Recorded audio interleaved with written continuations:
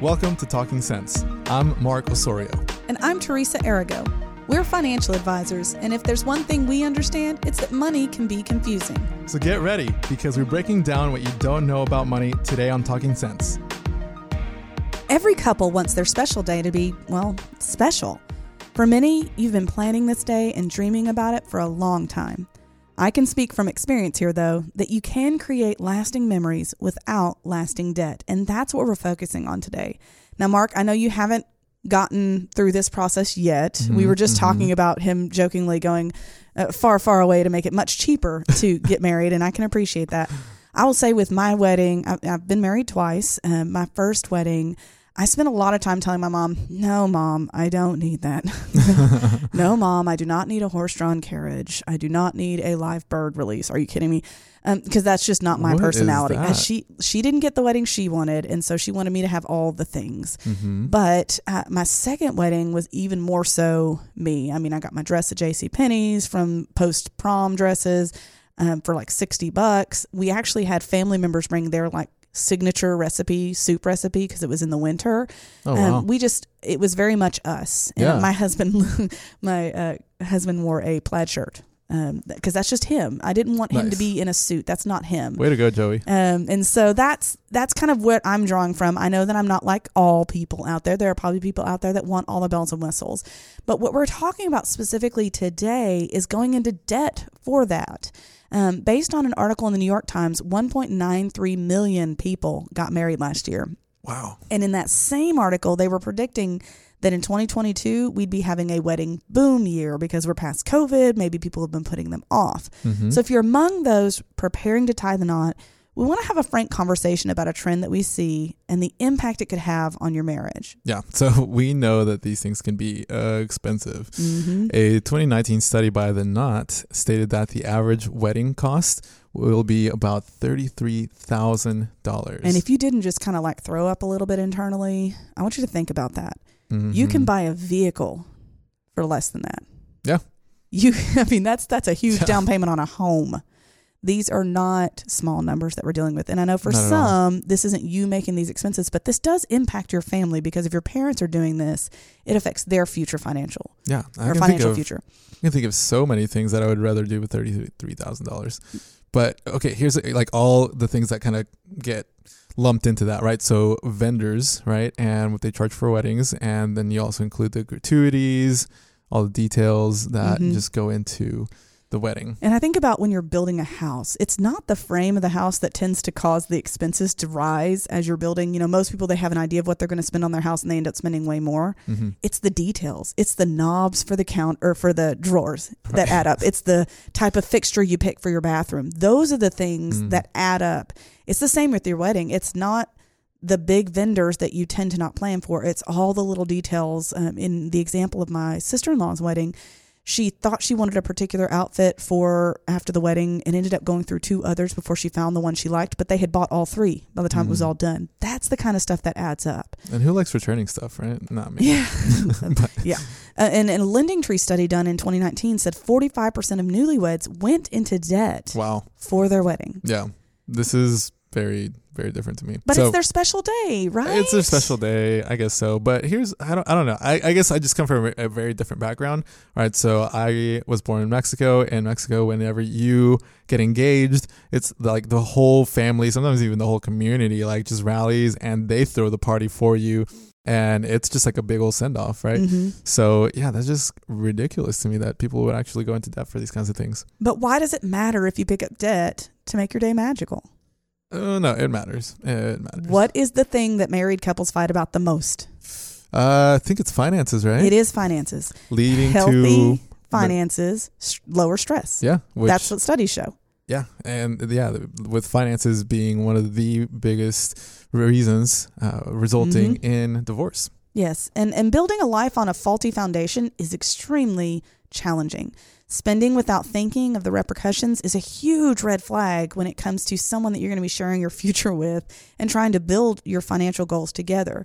So developing those healthy financial habits needs to be a priority. But how do you do that? So that's what we're going to talk about, is a few things to think about when you're trying to make that day magical without picking up a lot of debt. The first thing that we're going to talk about is being true to who you are as a couple.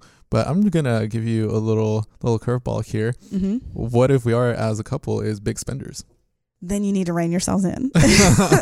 But, I mean, be mindful of the decisions you make. Don't do things just because others did. Mm-hmm. This is not a time for keeping up with the Joneses.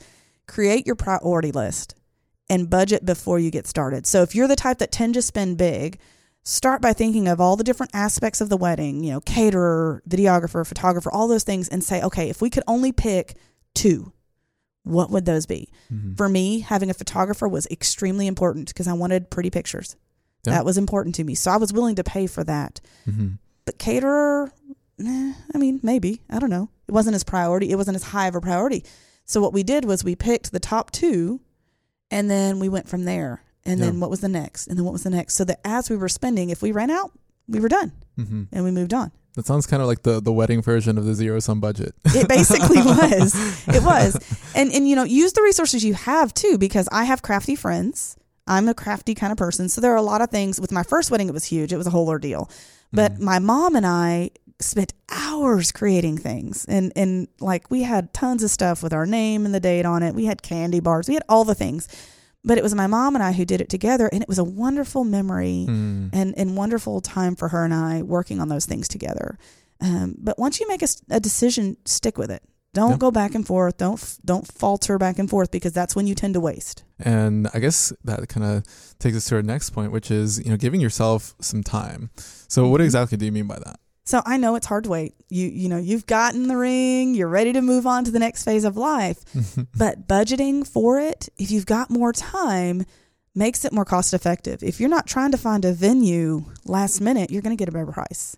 Yeah, when you're setting up all of the different vendors, catering, photographers, all of that stuff, DJ, when you're in a pickle, they charge more. When the timeline's short, they charge more. So give yourself time to cash flow this out and to get all of those people lined up when you're not stressing and panicking. Yeah, which makes total sense. So when you're planning on a short timeline, you may not have as many options. So pricing will not be ideal. So the more time they have to plan, the more likely that you'll have the ability to have that cash flow for those expenses. Yes, and I'm going to circle back to be true to who you are as a couple too, because if you're in the boat like I was, I forgot to mention this. I know I kind of brought it up at the beginning, but I want to circle back to it. When I was planning my first wedding with my mom, we got my dress off of eBay. It was a $2,000 dress that I got for $350. Now, my mom and I stayed up till 2 a.m. bidding on this sucker, but we got it super cheap. My veil came from the Ukraine. It's a 5-tier veil.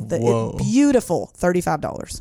Nice. And so, but there were other things that I was like, Mom, slow down. Like I gave you the example of the horse-drawn carriage.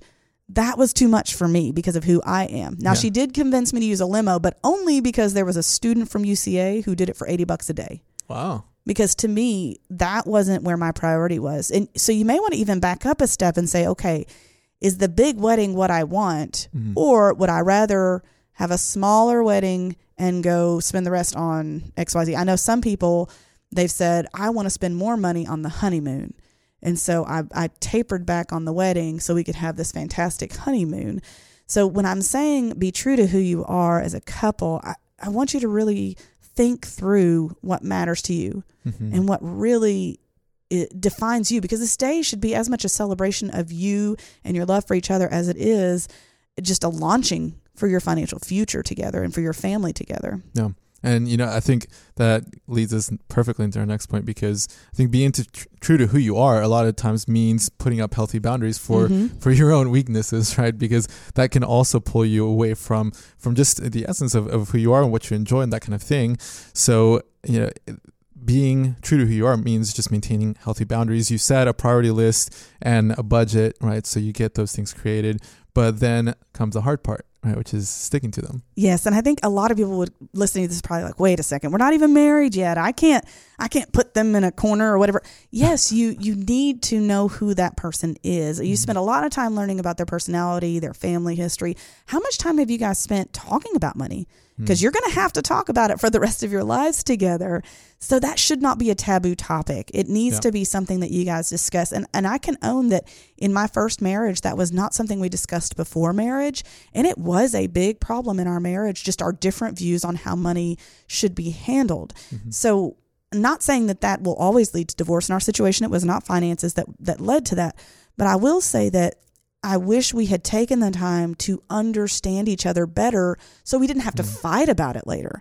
Right. If we already knew that I'm the saver, he's the spender, then we could put in some guidelines. You know, one of the things that we have in our marriage now is that if you're going to make a purchase over a certain dollar amount, we have to talk about it first. It doesn't matter what it is. If it's over a certain dollar amount, we talk about it so that we can make sure it's planned into the budget. So we don't have to go back later and be like, what in the world were you thinking? Let's be real. There's a lot of that in marriage.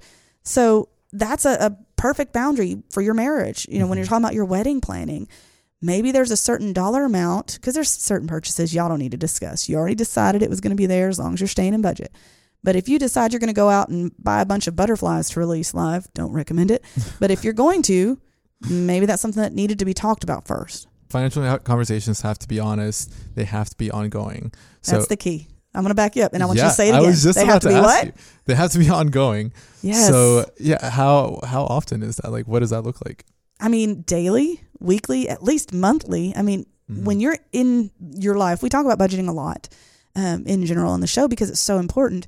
But when you're thinking about being able to communicate with each other, how many families have started with one partner deeply in debt? Was that something you knew before you guys were married, or is that some baggage that they just brought with them? You know, if you're having these honest, open conversations before you're even married, that's only going to set you up for more success in the marriage. No. So true.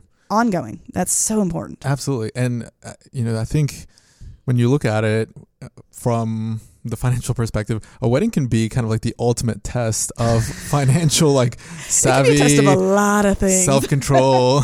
Yeah. Absolutely.